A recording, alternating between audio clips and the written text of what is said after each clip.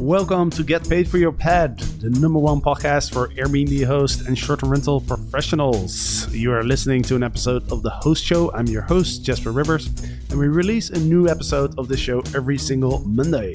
And in these episodes, I interview Airbnb hosts from all around the world to share their stories and provide tips and tricks on how to get started and be successful as an Airbnb host. Now, this episode is brought to you by STR Legends, the only exclusive mastermind that connects the top CEOs and short-term rental business owners at the most unique travel destinations.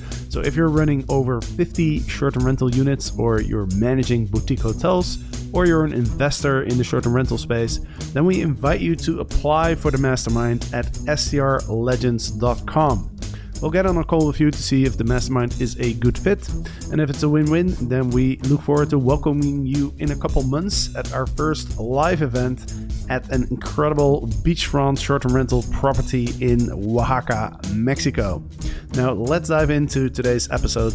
Enjoy the show. Get paid for your pad. Get paid for your pad. Get paid for your pad.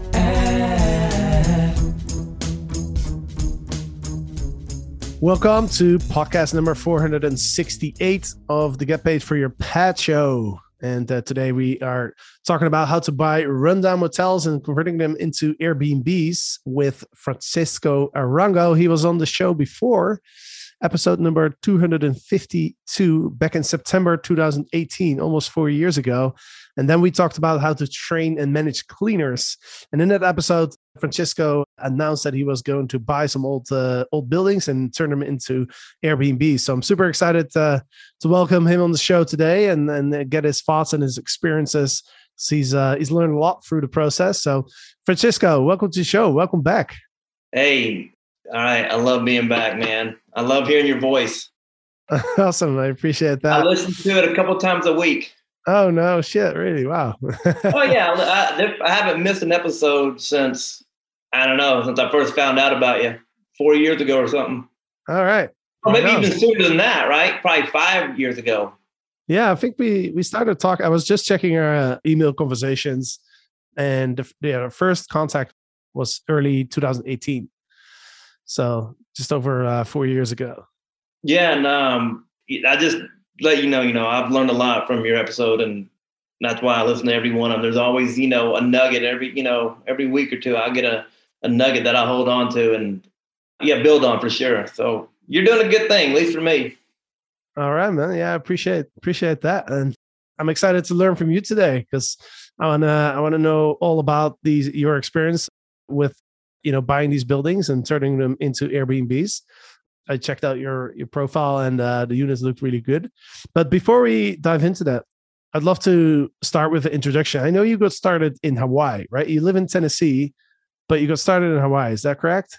That is correct. I started off, with one room and then loved it. So then I bought a place in a building in Waikiki, and I was like, well, if I'm going to go to this building all the time and clean it, I might as well, maybe find another one. So I started doing rental arbitrage in that building. And this was back in 2012 or 2013. It was easy to get them then. So that's kind of, how I started right there. I was just looking at your profile. You've got like 2,300 5-star reviews. Is that since 2012 or do you have a new profile? Oh, okay. So the one you see right there, that's from the one we started 2 years ago, that the building that, we talked about in the episode 4 years ago. So it's been open for about 2 years now. I think exactly 2 years now. But my other profile that, has the properties in Hawaii and then a couple that we have in Gatlinburg, it also has, I think, 2,300 or so because I've had it for so dang long. Yeah.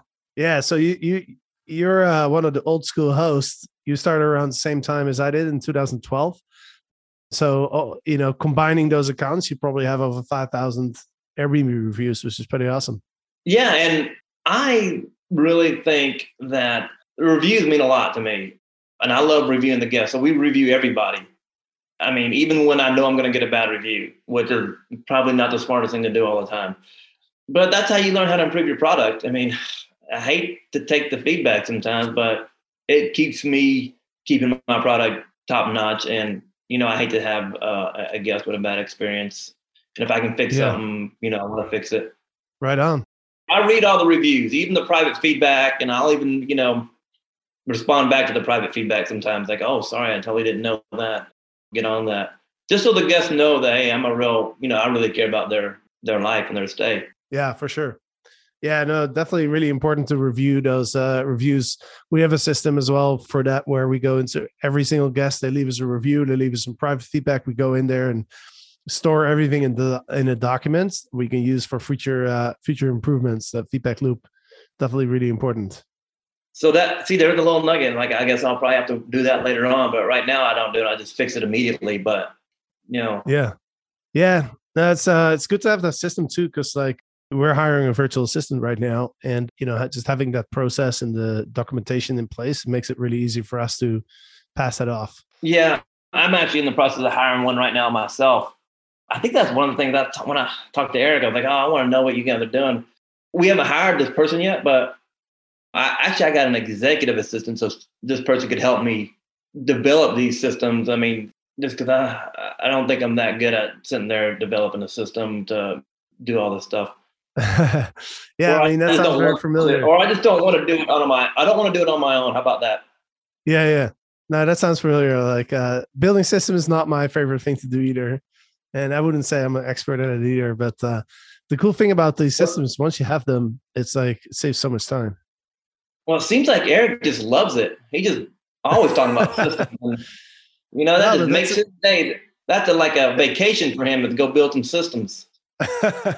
No, it's funny. It's funny that we've gotten, because we always talk about systems, we're kind of known in the industry now as like the systems people. But Eric and I, like when we first started, like we didn't like systems at all, so we hired somebody who really is passionate about systems, and we recognized the importance of it. And so we really focused on it. We developed a playbook that, way to organize all of our systems in one place, so that team members can easily find the documents they'll have unique identifiers. But we just recognize the importance of it, where we forced ourselves to really develop that system mindset. And even though it's not fun, it's definitely not my favorite things to do. But sometimes, like you just power through it because you know how important it is, and it's going to save you time in the future. Oh yeah. Kind of like that lock setup that we were talking about previously. We do have a system for that, and it sounds like you did too, and saved us a lot of sleepless nights. If there's, for sure, have a backup system. Yeah, we were sparring a little bit on different ways to set up locks and automated door code sending, and how it sometimes not, doesn't always work. But nothing always works. So that's all good. Tell us about these motels that you're developing. Like how many units or how many rooms do you currently have? Because I know you've grown quite a bit. Yeah, so in operation right now, it's 34 doors or keys or whatever you want to call it. But we have 37, let's see here, plus 12, plus 30. I don't know, like 60 or so, 80 rooms that are being rehabbed. So all our projects, we just kind of gut them and redo the building to what I feel is the Airbnb standard. So we have 35 in operation, about 60 or 70 being rehabbed right now. You started with these projects in 2018, right? When we last talked on the podcast. I think that's when we bought the first building, maybe September of 2018. And I just didn't, this is not anything that you asked about, but it just took a long time to figure out the financing for it and to find a bank to do it and to find a bank that would understand what the heck we were doing. And then just to do the rehab just was, took longer and cost more than we really even could imagine. So what are some of the biggest learning lessons going through this? Well, that there's always a solution to the problem and don't give up. I mean, that's really, have a plan, have a vision of what you want. I think would be a great, and which we did, but know that there will be some dark times, especially if you're doing something kind of new and, risky. So we're, kind of swinging for the fence. We didn't know we were swinging for the fences, but we thought we was going to, try to do it like a double or, a triple, but it ended up being a home run for us. And it was just so hard to finish the project. And so just have a plan and, don't give up and stress out. Don't stress out. Don't break down when it gets really tough and it looks like there's no end in sight. Yeah. When it comes to you're saying like the financing was difficult. Like how did you end up finding or financing the projects? Okay, so through a traditional bank, I mean, we had bought the property cash. So this guy it was in a kind of a bad area of town. So I say we call it, an area that's now starting to gentrify. So we paid $70,000 cash. It was like 2 buildings on one property. And I didn't see the vision. I mean, I had the vision of the business model and that, hey, you could do these different things that like Airbnb wasn't what everybody thinks Airbnb is. But so once we bought the place, we just had to shop a couple banks, and really the banks really weren't wanting to lend that much in the area that we were in because, like I said, it was kind of an underserved area. There was a lot of drugs and crime in that area beforehand. So, we just took whatever they'd give us, which was way less than what was needed really to do the project, but what we thought we could, get it done with. Yeah. So, I mean, essentially just found a local bank that was, willing to lend at least something on it. Yeah. Did the project ended up costing about what you were expecting? Absolutely not. There's 2 buildings on this property. So we start off with the first building and we're like, oh, we'll do like 4 or 5 rooms at a time or something like that. And you can't really do it that way with the codes department. Like I didn't know anything about how strict the codes were going to be. I mean, I knew we were in a short-term rental area that would be fine. I was always okay with that. But the codes on such a big project, we had to have engineer stamps and all these other things. So originally, the guy that sold it to us was an architect. He said, "Oh, just put about $3,000 to $5,000 per room in there." All right, so that's like I'm thinking, okay, well maybe he's off by half, so $100,000. And then we started having some subs come out there and look at things, and they're like, "Oh yeah, so this is gonna be like $20,000 per room." So now we're at $200,000 for the first building. Then I got a GC out there, and they're like, "Oh, well, you're looking at $300,000 per building." So it just keeps on going up higher and higher. So eventually we settled on this one GC that was like, "Hey, I'll do it for cost plus," which I love cost plus now. And I'm glad we went this route. But like whatever it costs, we'll charge. I think it was 12% or 15% on top of it. I can't remember the exact number. Maybe it was 10. And I said, all right, so let's do this. So they started doing this thing, but it ended up at the end of the day being $50,000 a room. And the bank had only loaned us enough for about $30,000 a room.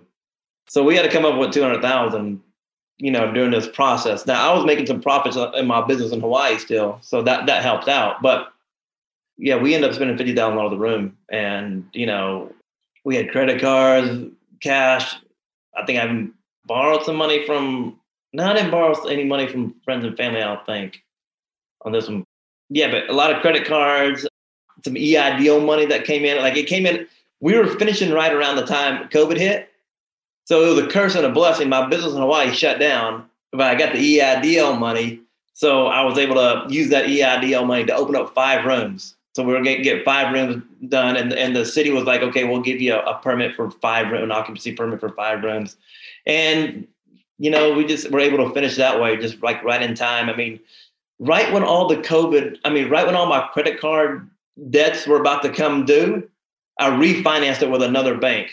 They came by and were like, "Hey, we love your project." So I refinanced them. So I was able to pay them all off right at the time when all my credit card, like 0 interest payments were due. So then once we got started with that project, now I wanted to give you an idea of how hard it was to find money. I mean, me and my wife were like waking up every morning, figuring out what credit cards would lend us money, how we could go borrow money. I mean, it was like, I don't think we're going to be able to finish this project kind of thing. And it's like every day, my wife cashed out her retirement. I cashed out all my stuff too to fund this. Yeah, and then like I said, the credit cards, 0 interest credit cards, we maxed out. And then we get the EIDL number what finally put us over the edge. And then once we started seeing how much money this thing was making, it wasn't that hard to go and get some money for the next project, which was the second building on the property. Because I was able to get a higher, show some proof of income. And we started like 5 months later or 6 months after we got all 10 units up and running.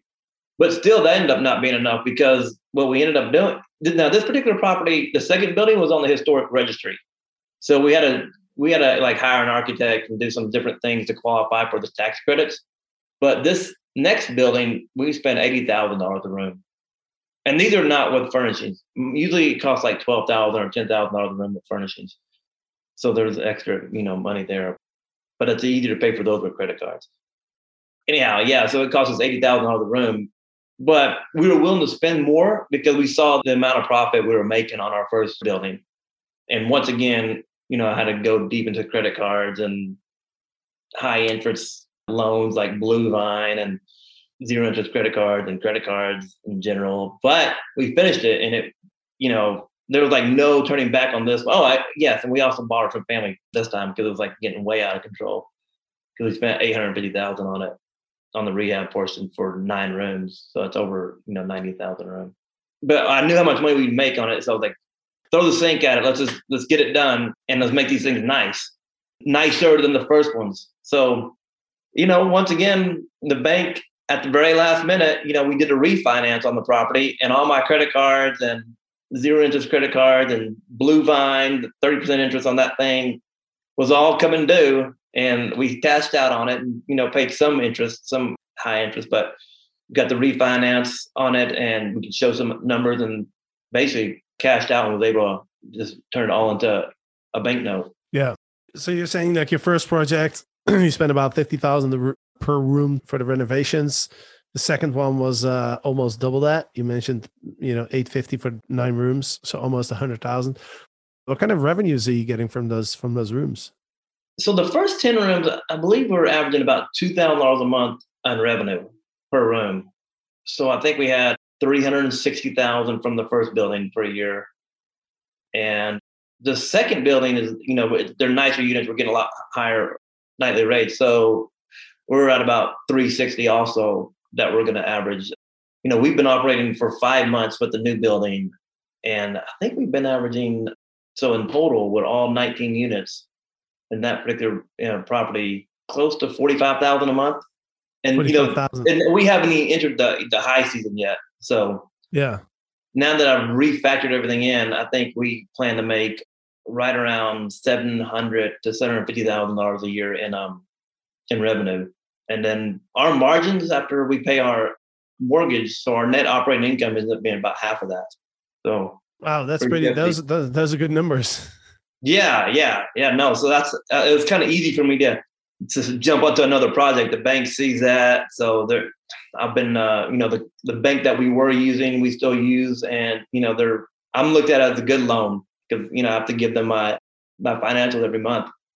So we already started on another project with that bank, and we used a different bank, but it was only because of timing issues. But it was still a local bank on another project there, and then I showed my one investor that I liked, what we're doing. I exposed my numbers and our process. So me and him went and bought 2 more buildings.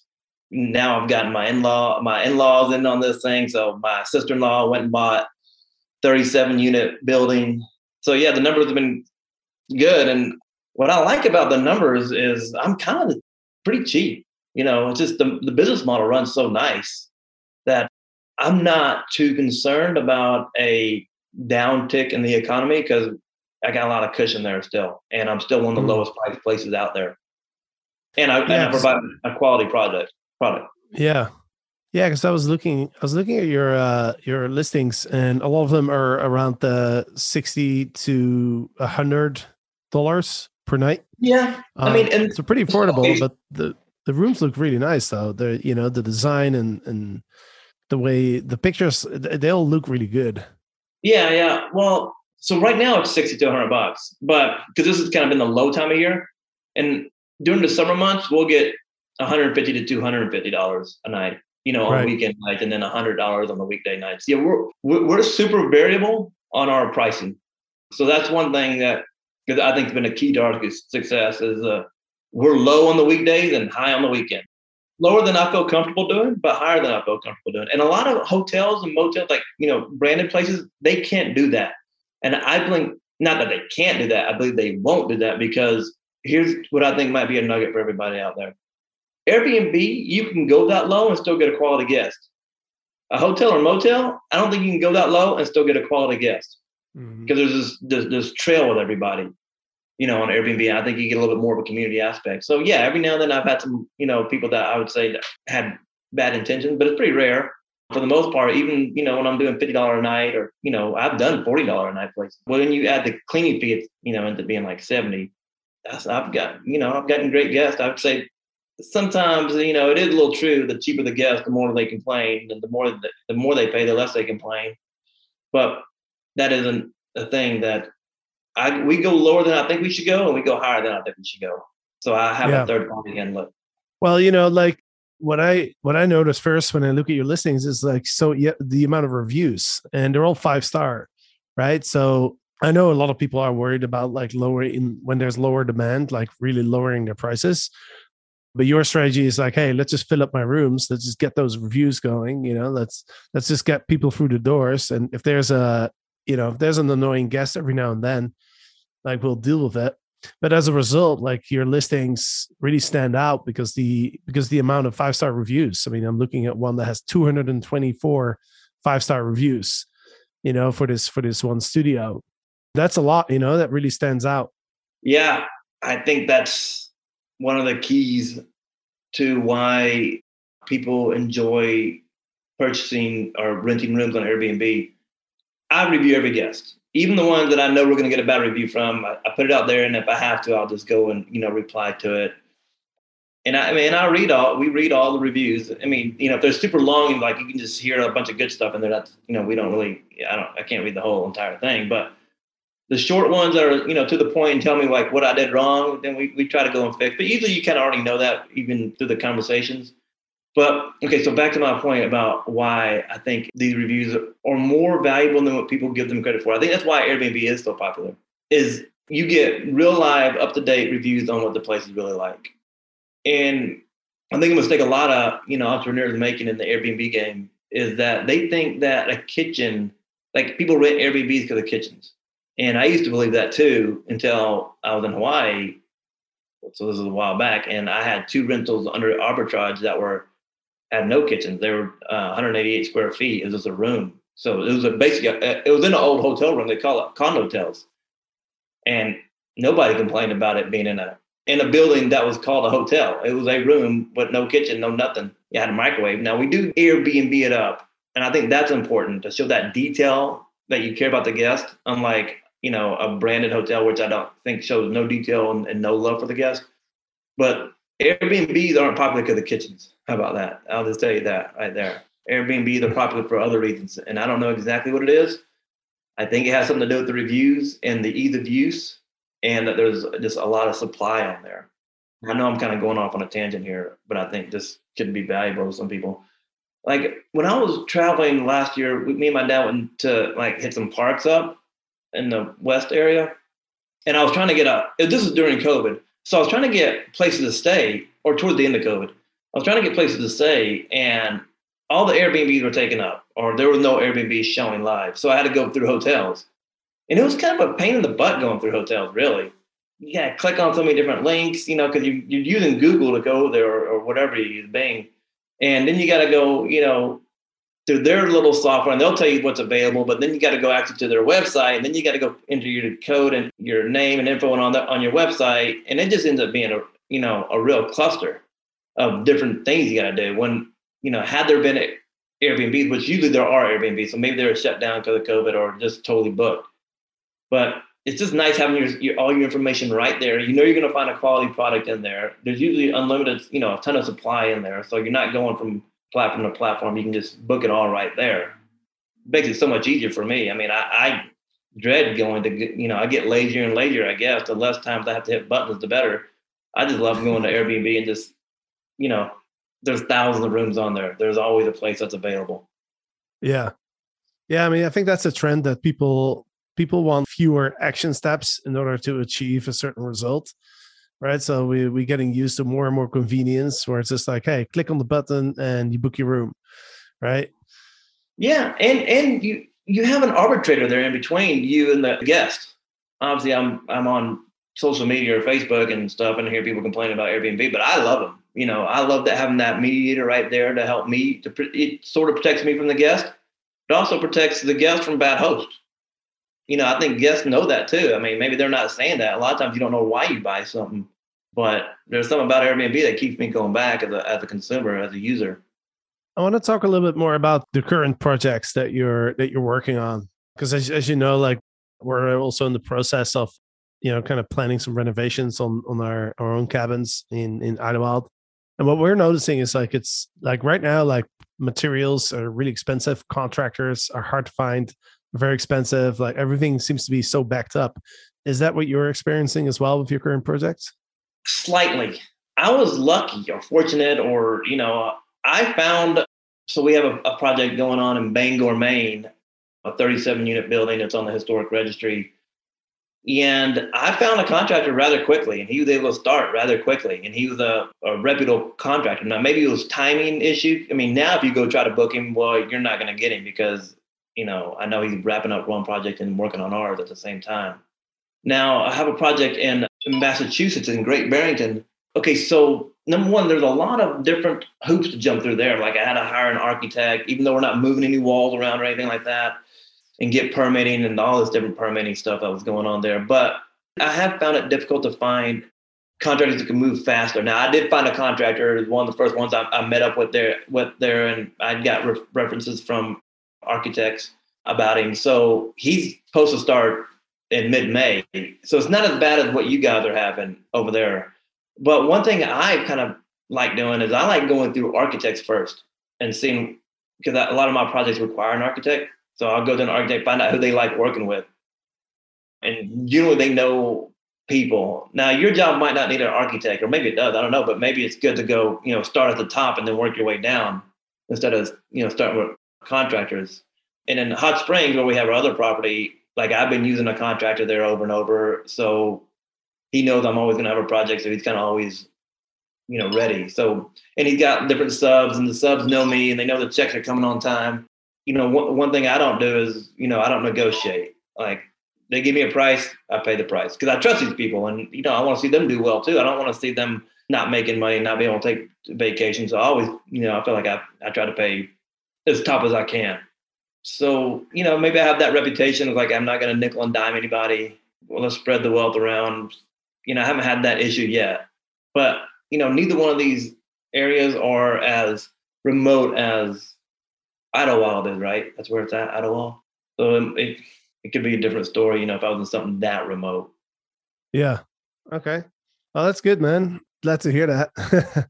Yeah. I mean, I found one guy on that design website. I forget the name of it. It's kind of a popular design website. Yeah, that's I found one guy, but I also made sure he was referred to by the architect that I'm going to use. Because if you have an architect that never worked with a general contractor, it can be a nightmare. So you kind of want to make sure that they can be on the same page. One of this project I did in Hot Springs, the last one that was on the historic registry, the architect and the GC just didn't see eye to eye, even though they're probably both right in their own way. But, hearing that one person, oh, you're not doing that right. I am doing it right. I'm just going to do it a little bit later on. It's like, it's like getting two different developers to give you if you know anything about websites or whatever, every developer's got a different way of developing something. And they're all going to tell you the other guy's, way off his rocker. And it's like, I didn't like that friction. And so I hired an architect. So, I like it. So I love my contractor. So I hired an architect that he was familiar with and been working with. So that time I kind of went upward. So anyway, there's a little tip there. Make sure the architect in your contract, you can find contractors through architects, but make sure that they can work together. Yeah, that's a good tip. Lastly, I want to talk a little bit about the mastermind. You joined our. I'm wearing my STR Legends mastermind shirt, the original one for this occasion. I hope I get a hoodie one. Am I going to get a hoodie one? We could put that. We could put that on the list of requests, for goodies and stuff. All right. Why did you join the mastermind? I like what you guys are doing. I've learned something from you guys for a while, and you helped point my ship in the right direction a couple of times. Little small nuggets here and there. So just in that aspect, hey, I kind of like to pay you guys back somewhat. But the main thing would be just it seems like there's other people out there that are doing more scalable projects. So I feel like if you're one of those short-term rental operators that have like 50 units spread out across the U.S. That's more difficult than what I'm doing, I think. And I could really learn some about how to, simplify my, make my operation, run smoother and better. I think I can learn a lot from people who are doing remote short-term rental operations. My projects right now, they're kind of easy to run because I have a point person on each project, and it's usually my clean. I don't want to call them cleaners because they do more than that. They're my manager, they're everything, but they also clean. So they kind of been handling everything and make life pretty easy for us. And so it doesn't mean I'm going to abandon that method. It's just that maybe I could help make their life a little easier too about, incorporating some of the things I'm learning from you guys at this mastermind. And just talking to other people that are, doing neat stuff is, cool. And maybe I might find somebody who wants to, do something with us, or I can help out, help them do their thing. I don't necessarily want to be an investor in anybody else's project just because, I got so many things of mine, and I don't really want any new investors because I got a great partner, when I need money. Just help make the Airbnb ecosystem or short-term rental ecosystem a little better. And just, learn, like I said, learn from the people there. I guarantee there'll be people doing some cool stuff there that I can take some nuggets from. And I want to dial in my systems a little better. I want to utilize my executive assistant that I hired, see what they can tell me about things to watch out for, what things to do. Yeah, I want to build a culture in my business that's a lot like Starbucks or like Whole Foods. Like, no matter where you go, Starbucks got nice people working there, and they're friendly. It's amazing how they do that, like you go to Whole Foods, friendly, amazing. They're not like, it seems like they're never really at a shortage for great workers either. Like, I just can't believe how they do that. And I just want to be able to do that in my business too. I want my assistant to help me implement that culture. Even though a lot of our work is digital, it's not face-to-face, you can still implement that culture, digitally, and they can see it that, a tenant person, they're not robots. They can make decisions on their own, and I'm paying them great. And this isn't a business about just making myself wealthy. It's a business, that's supposed to be good for the community, and it's supposed to be good for the people in the area. And hopefully I'll make some money, right? But I want everybody's life that my business touches to be better. Yeah, that's awesome, man. Do you have any like core values right now in your team? Well, I've been thinking of things that I want to like put down, but I haven't done much more than think about them. I want to, like I said earlier, I want people to make decisions on their own. I want to provide a workplace that empowers people to use their brain. I think people love doing that. Responsibility to make decisions, and if they're wrong, they make a mistake, they learn from them. So I don't want to be too process oriented. I want to give that flexibility. I want to make sure that every business, every location that we open up is good for the community. It helps make the community better.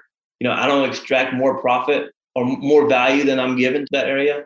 I want to make sure that the people that help me, I know it's not cleaner, but just our cleaner/manager, their lives are better and fulfilled, and the people that they hire, it becomes better for them. And, so I said the community, I said the people that I work with, and then the guests, that they felt like they got appreciated. So I guess something that encompasses that, I don't want to put together in words. I just haven't figured it out yet, Yeah. No, I hear you, man. I totally agree. Like, culture is really important. And also, giving back to the community and just being a source of positivity in your marketplace, right? I think that's really important as well. And that's something that I think most of our members in the mastermind align on, is having, have the why behind the business, right? It's not just about like putting dollars in your pocket. It's about a lot more than that. So I think there's going to be a lot of conversations around that at our event that you'll enjoy for sure. Yeah. Well, one thing I want to put out there, like, capitalism to me is on a spectrum. It's not, and it's got a bad rap. I think even capitalists give it a bad rap. Like, it's about profit maximalization. And it's really not. That's just something some dude made up. Like, it's about profit maximal. No, it's not. It's about creating a product, and you don't need to always take as much money as you can get from the employee. You can pay the employee more than they ask for. And I've done that before. Like, hey, how much? I think he said $20. And I was like, oh, dude, at least 25. Like, no way. Yeah, we can do this. I know one cleaner we hired, she was making like 15 or $25 a clean. And we raised it to $70 a clean. Like, this is going to be the new price. Like, this is the standard. But you're handling, you're not doing more hours, but you're not just there to clean now. You're thinking, you're offering ideas. So anyways, I just, I feel like there should be a hashtag out there called woke capitalism, where you're not just trying to raise your bank account. You're there for more, great reasons. And there's a book out there. I know you guys like reading books. I know Eric likes reading books. He always talks about it. The Infinite Game.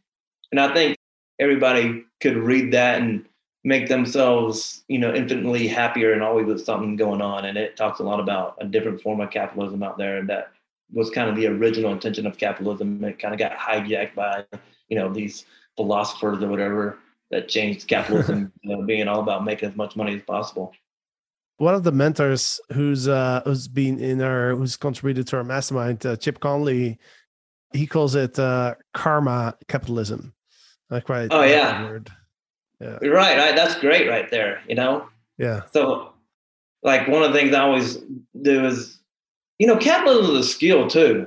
And just because you don't have a lot of money doesn't mean you can't learn the skill of capitalism. I don't think you can learn it in college, but I think you can learn it, with mentors in your life.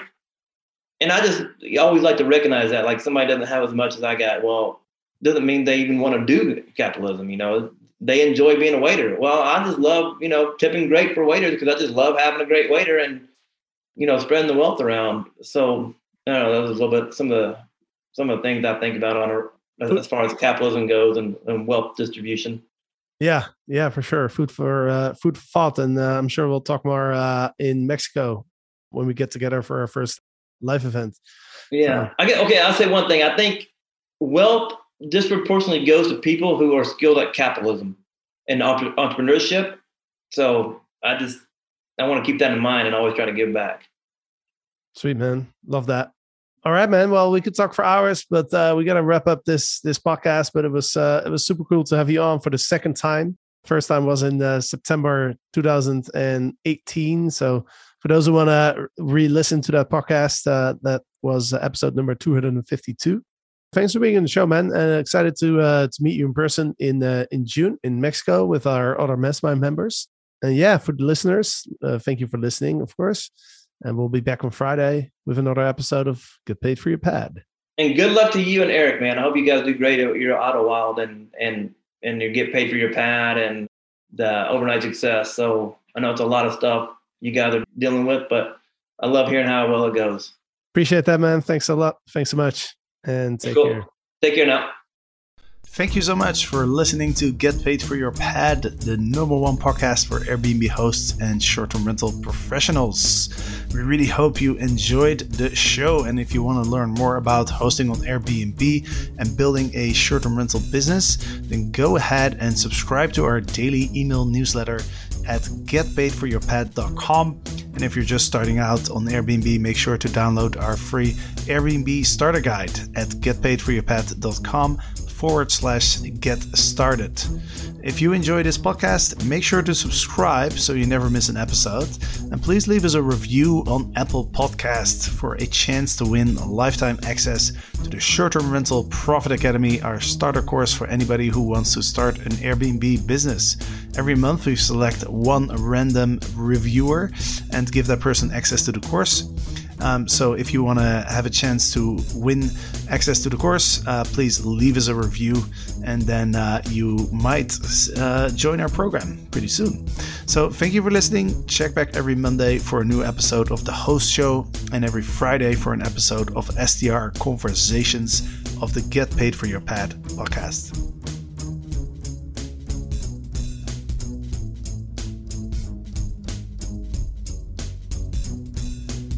Get paid for your pad. Get paid for your pad. Get paid for your pad.